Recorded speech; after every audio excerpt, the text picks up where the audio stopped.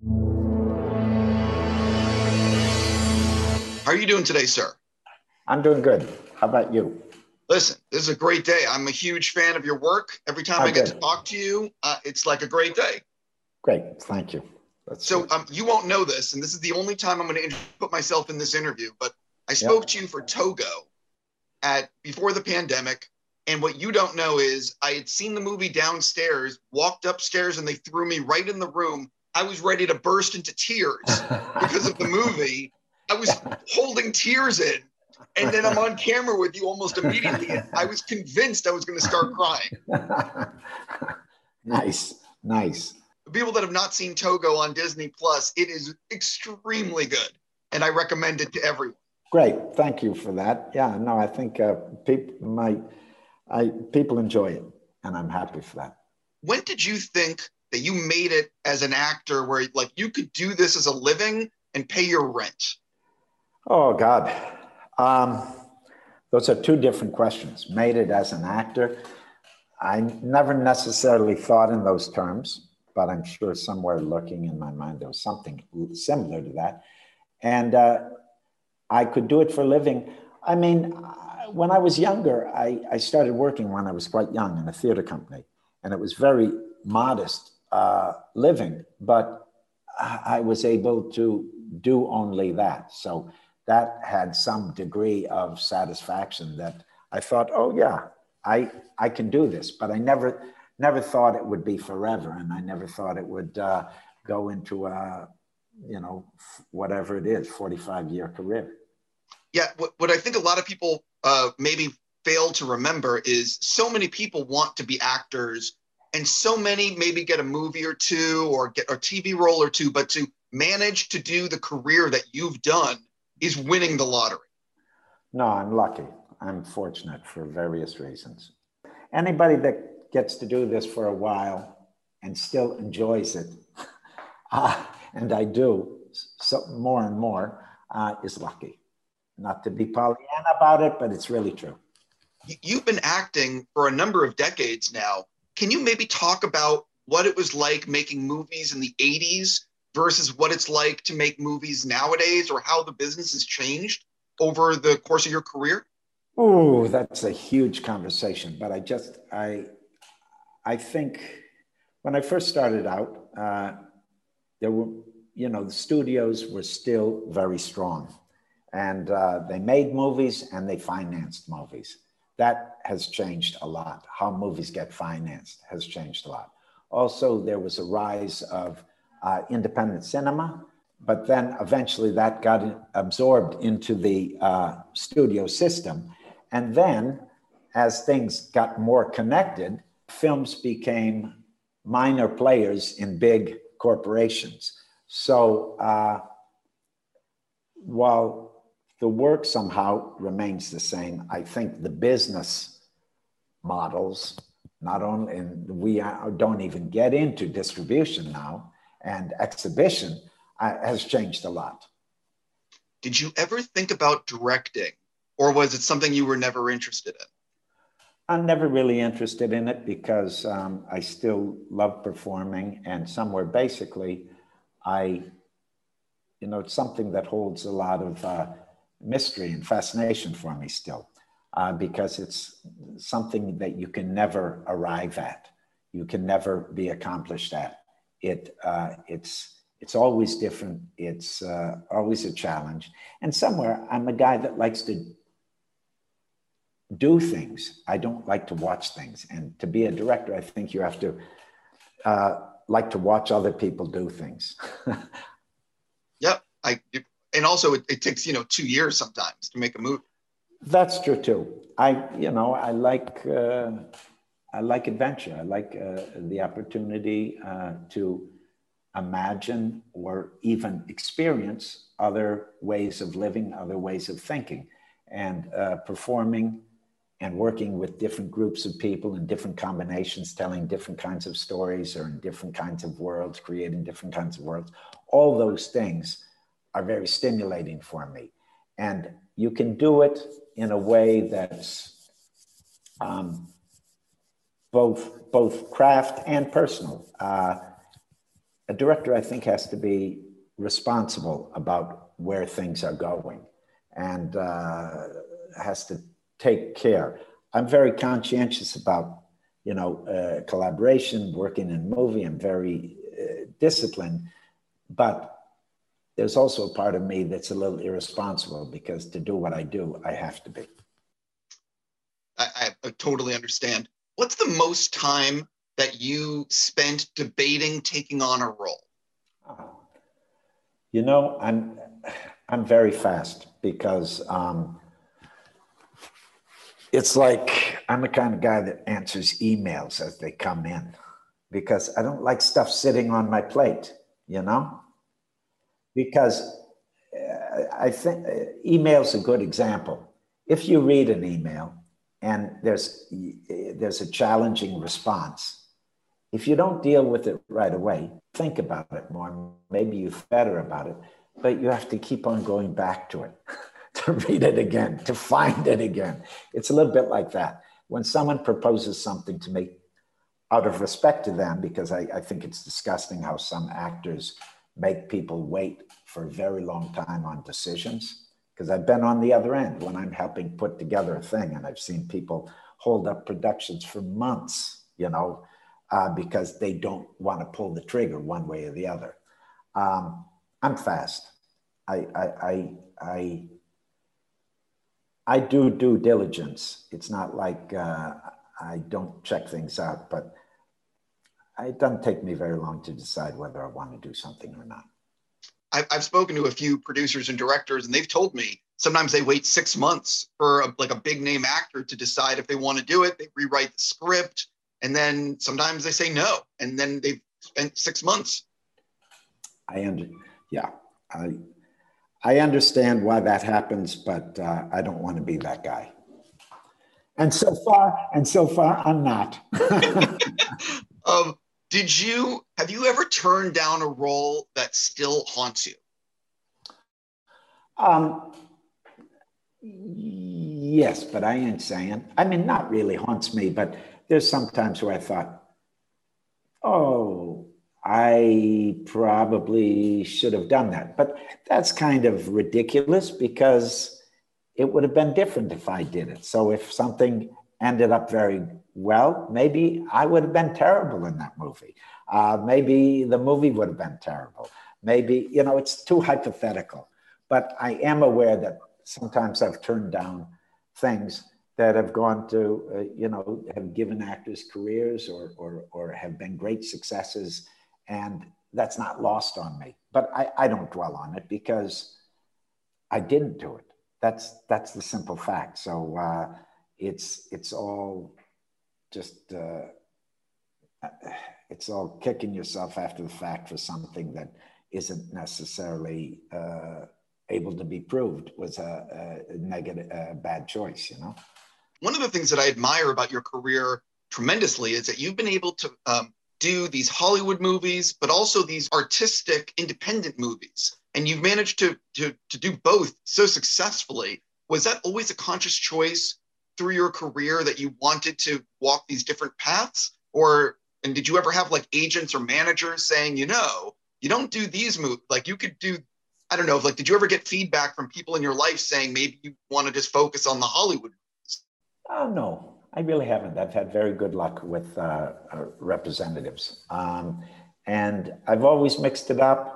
It's kind of happened naturally. And I think it was kind of set up by the fact that initially I started out as a downtown, basically avant-garde theater actor.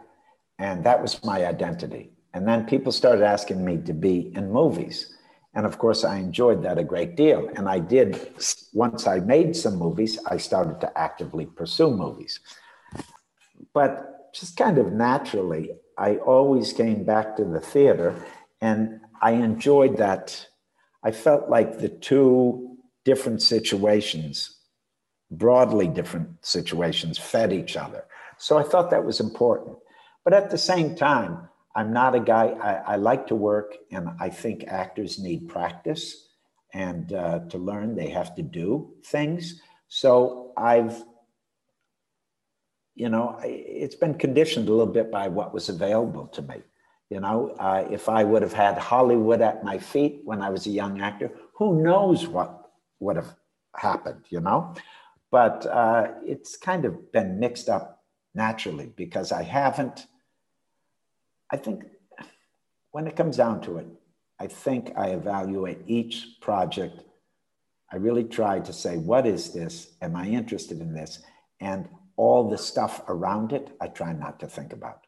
I've seen too often something that has no pedigree that I have a deep feeling for can all of a sudden become a huge success. And also, on the other hand, something that has a huge pedigree and everybody wants to do can end up being a total dud. So you got to go with your instinct and your interests and your attraction to people and situations. And that's what will always keep you steady, I think, because you can't, films are so collaborative, you can't control everything. So if they turn out great or they don't turn out so well, you can't absolutely control that. So you better know why you're doing it in the first place. And I only mention that because I find pleasure in little tiny, guerrilla films that are not meant for a big audience. And I also find pleasure in big tentpole movies that are made for a huge audience. You're working with different tools, you're working with different expectations, but I find pleasure in both of them. I am curious, when was the last time you auditioned for a role? Oh, God. I'm trying to think. There's degrees of audition, but a flat out audition probably most memorably was Spider-Man. Oh. I was making a movie in Spain, and an English movie that we shot in Spain, and they sent a casting director to film me in my hotel room doing some scenes. That's so interesting that was the last one. Well, I think I got to think. These aren't things that you try to remember, but God knows there's probably roles that I had to fight for or I had to be positioned for, Sure. But that's not the same as auditioning. That time I was like literally put on tape to convince these people that I was their guy. Where other times, sometimes I haven't been first choice or there were some considerations, but that all happens behind the scenes, and they can always look at a number of films to see, whether they think I'm their guy or not. I actually did want to ask you, because the thing about Spider-Man that you made in, I believe, 2000 or 2001 was that was before the Marvel explosion of the superhero genre. That was well before superhero movies had taken over the planet. What was it like being part of that wave of those first superhero movies? I enjoyed it a great deal, and it was something new, and it was kind of risky, and it was also a beautifully personal film for Sam Raimi and also the producers. It seems strange to think of it now, but it was risky. Nobody knew how to do these things. There were other comic book movies, there were other superhero movies, but this felt new. In fact, some people thought were surprised that I wanted to do it, but it was a lot of fun to do, and Sam Raimi really, he was sincere. It wasn't cynical. It was a movie that worked very well, both dramatically and comically, and had a good heart to it. Yeah, it was also super successful. It was one of those things. And then, they made the second and the third. I could spend more time talking about those, but there's so many other things I want to talk about. Believe me, I could talk about that. Did you watch Zack Snyder's Justice League, the extended cut, to see all your stuff in it?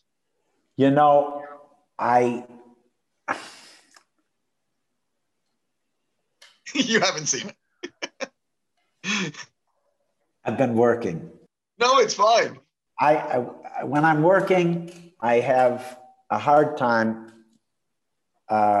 seeing other movies unless they're very different than what I'm doing.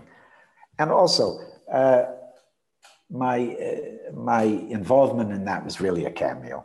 I completely get it. You were part of the first Aquaman movie. Are you doing anything on the sequel? I know this is a career thing, but let's not talk about that. Got it. I won't press you on that. I am a huge Wes Anderson fan, and French Dispatch is finally coming out. You've worked with him multiple times. What do you love about working with Wes? Oh, well, his vision is so specific, and he's so much fun to work with. He gives you room, but at the same time, he's so precise. So that's a beautiful combination to have, partly because it's no mystery that, of course, he's broadened his troupe, but when he knows people, he sees them in a certain way. And when he builds things around them, he does it very beautifully, very invested and very artful. So he sets people up incredibly well, and he's lots of fun to work with. And his movies are really particular and fun and smart. And yeah, I love I love being in the room with him. Yeah. Also, the thing I love about Wes is you're watching a Wes Anderson movie. Yeah, it's very, very, he's a author cinema in the true sense that Wes Anderson movie is a Wes Anderson movie. Yeah, I agree. Jumping into why I actually get to talk to you with Siberia. At this point with Abel, you've worked with him, I think now 6 times.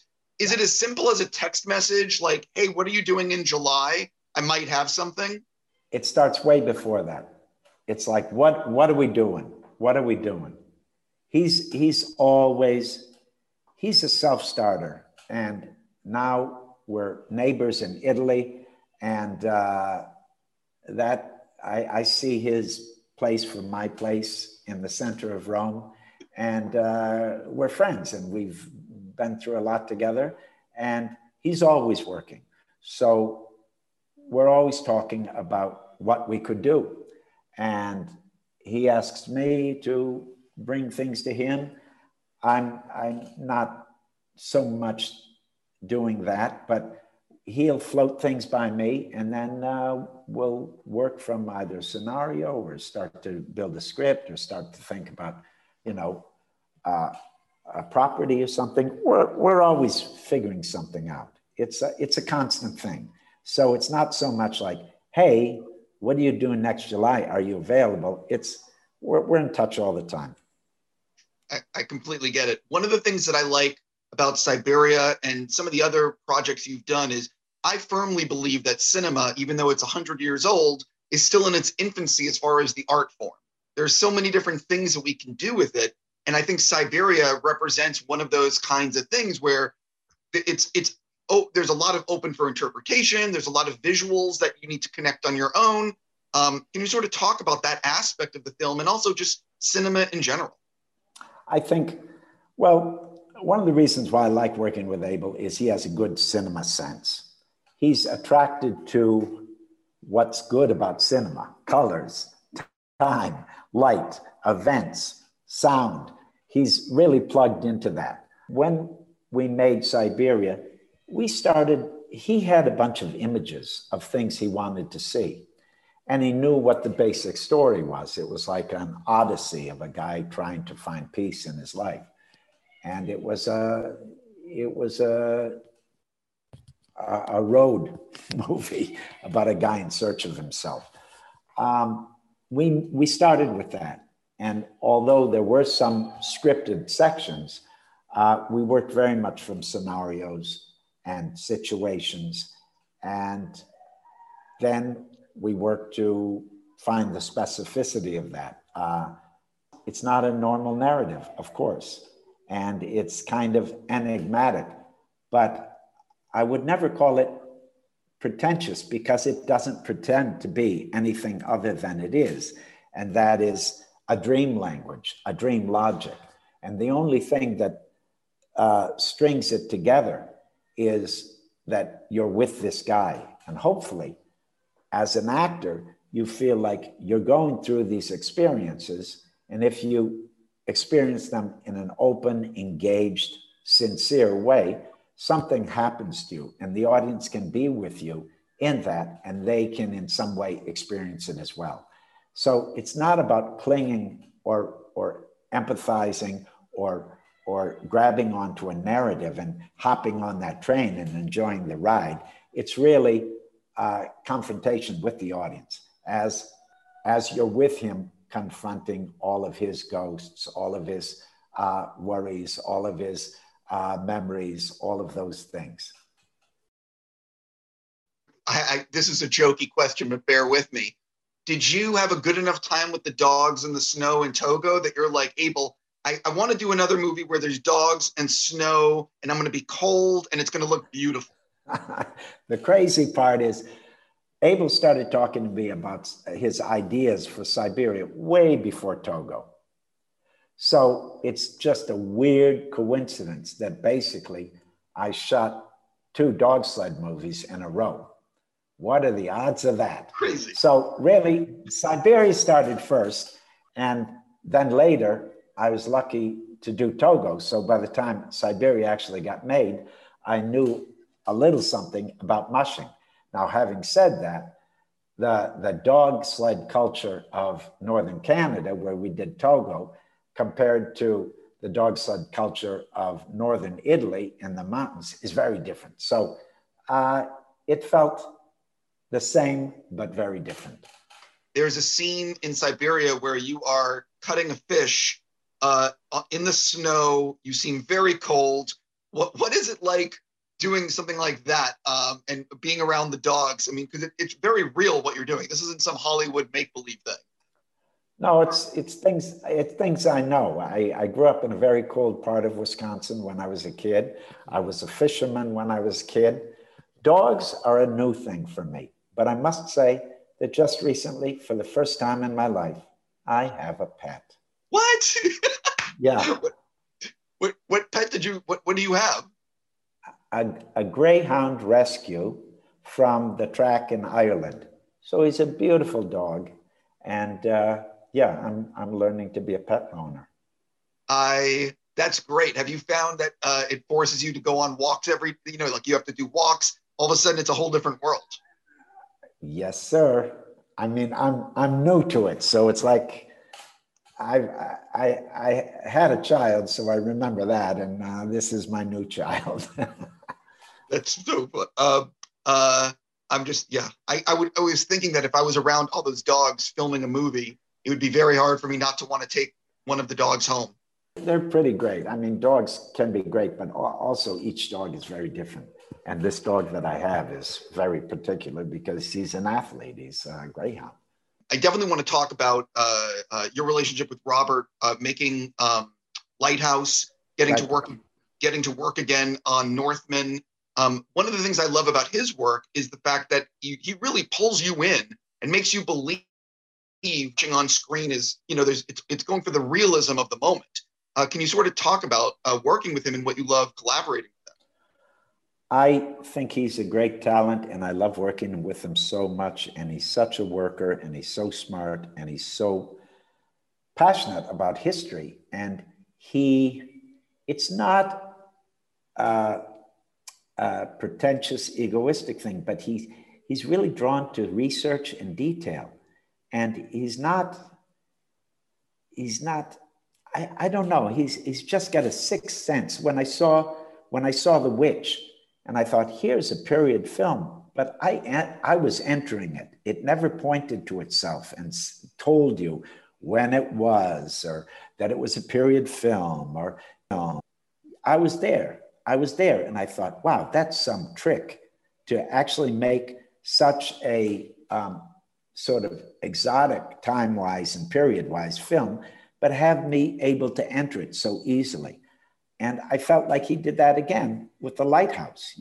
I think as you know, stylized in some respects as it was, you know, you were there with those guys. And I think that's a real talent, to make a period film that doesn't point to itself, doesn't brag about its, doesn't wear its research on its sleeve, but is so well researched that it has deep roots. It has a kind of truth and a kind of reality and a kind of logic to it that's not showy or pretentious. It's all functional. So there's a beauty of, I call it the practicality of the poetry that I love, that he has deeply in his soul. So I look forward. I haven't seen The Northman yet, but and I don't have as great an involvement. I've got a supporting role in that, but still, I think he's a great talent.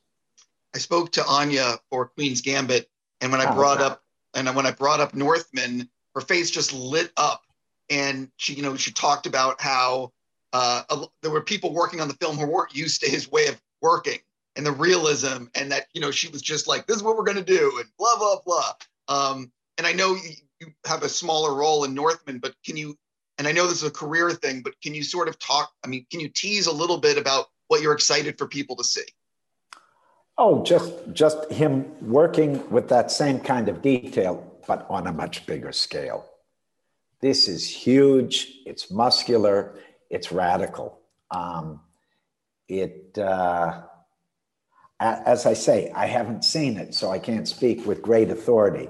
But what I saw when I was shooting it, the sets, the costumes, everything I was transported to that world. And as I say, sometimes these kind of spectacular, big period movies, you got to buy into them. You got to accept certain kind of conventions.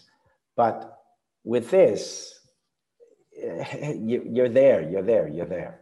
I don't know what else to say. No, I cannot wait to see it. I'm also a huge fan of Guillermo del Toro, and I can't believe I'm saying this, but it was like a year and a half ago we were talking about Nightmare Alley, so long ago. And listen, he is such a gifted filmmaker. Can you talk a little bit about getting to work with him on that project, and maybe what surprised you about working? Oh, great. He's a lot of fun. He's very fluid. Hold on to your hat. He works from a very strong script, but also he wakes up in the morning, and if he has an idea, even a radical idea, he'll throw it at you and you ride with it. And that's pretty exciting. And of course, he's, listen, I really look forward to seeing Nightmare Alley. The sets were beautiful. It's got two very distinct parts. There's the part that takes place largely at the carnival, and then there's another part that takes place when the Bradley Cooper character goes on the road and starts playing nightclubs. So there's two distinct parts. I'm in the carnival part, and the world that they created is fantastic. It was just a pleasure to come to the set every day, because you entered that world, and also in that carnival world, we had a carnival family of all these great actors, coming together. So I don't know, it felt very loose, but it also felt very muscular. So I like that combination. I saw some footage from it actually at a presentation, and I saw some of the carnival footage, and it looked like you built a carnival set. Yeah, we did. You'd go to work at the carnival every day. I am curious, what have you been filming recently? What are you going to be doing this year, if you don't mind saying? I just finished a film called Inside with a Greek filmmaker, shot it in Germany. And the thing that's interesting about that is it's basically, I'm the only actor. There's one section, a fantasy sequence, where there are other actors, but basically every day in and out, it was me and that crew locked in a house shooting this movie. So that we just wrapped, so it's a little premature to talk about, but I've been doing that. And the other things that I've been doing lately, I prefer to wait until we're ready for them to come out. I understand. I want to go backwards if you don't mind. There's so many questions I haven't asked you that I wrote down, but you worked for a few months on Heaven's Gate, if I'm not mistaken, and ended up with just a small role in the film. At the time, were you devastated that you weren't a bigger part of the movie, or because it wasn't critically a success back then or commercially a success, were you like, I guess I dodged a bullet? Like, what was your take on that? Listen, when I was there, I had a great time, even though there was great pressure on the production, because after about one day of shooting, we were about a week behind because he was inventing so much stuff. And then shortly after, executives started to come and there was a tension. But I loved the detail that Cimino was working with. And there were a lot of great actors. And it was very exciting because that was like the first Hollywood movie I was involved in. Now, you know part of the story. After being there for like 3 months, after I was supposed to be there for 2 weeks, because basically when I arrived, he said, oh, no, you're staying with us. We're going to develop these characters, these unscripted characters. So in the end, when the people see them die in the final fight, they'll relate to these people. They'll have some feeling for these people. So you're here. And I'm like, yeah, but I told the theater I'd be back in 2 weeks. And he was like, hey, come on, kid, this is going to be a big movie, be happy. But anyway, I was there for a very long time. Things started to get very tough. People soldiered on, but he was really uncompromising and really fun to work with. And then one day we're sitting in, this is a well-known story, so I feel like I'm wasting our time a little bit because you can read up on it, but we're sitting in a lighting setup. Someone told me a joke and I laughed. And he heard me laugh and he told me to step out. And basically I was on a plane the next day. So given that, I was humiliated by that. I was embarrassed by that. But still by then my identity was being a downtown theater actor. So it was embarrassing, but didn't destroy me. I just thought, wow, that was a non-start of a career, in film. So when it came out and it was not a success, no, I don't gloat. He was a good filmmaker, and I understand what happened. It got a runaway budget, and they couldn't say no to him, and then it got all confused by the pressure. But and the merits of the film are debatable, but I didn't gloat. I felt bad that it didn't, reach its audience, at least in the States. Did you ever see the 2 hour and 19-minute version, or even his original cut that was a 300 something minutes, or have you not seen those versions? I remember going to like the premiere at the Ziegfeld. And I don't know what version that was. I think it was somewhere in the middle of those things that you say.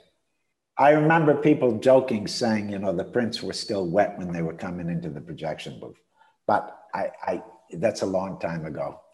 And it's not one of my central memories. Sure. If you don't mind, I just want to ask you one other thing. I'm a big fan of Existence, the David Cronenberg movie. Yep. David Cronenberg's great. Yeah. Yeah. Another fantastic, listen, you've worked with such gift, and I haven't even talked about Scorsese, or the list goes on and on and on. But Existence is just one of I really dig that movie. Can you share what it was like working with David on that? Oh, beautiful. It was one of the best run sets I've ever been on. Very, very productive, very fun, very together, very clear. Just, he's a joy. He's a decent guy, and he's so much fun. And a great cast. I remember Jennifer Jason Leigh was beautiful in it. She was great. And I always remember that she taught me one thing. She reads the script over and over and over again. And sometimes I've done that as well, just to make it your own, make it your own history, know it inside out. Anyway, that was definitely, I wasn't one of the principal actors in that, but I enjoyed it so much. And it is an interesting movie. A lot of great actors in it too. I could keep talking, but I'm just going to stop and say thank you. Another time. Thank you. I really do appreciate you doing this sincerely. Sure. Okay, cool. Cool. Have a great day. All right. Yeah, you too.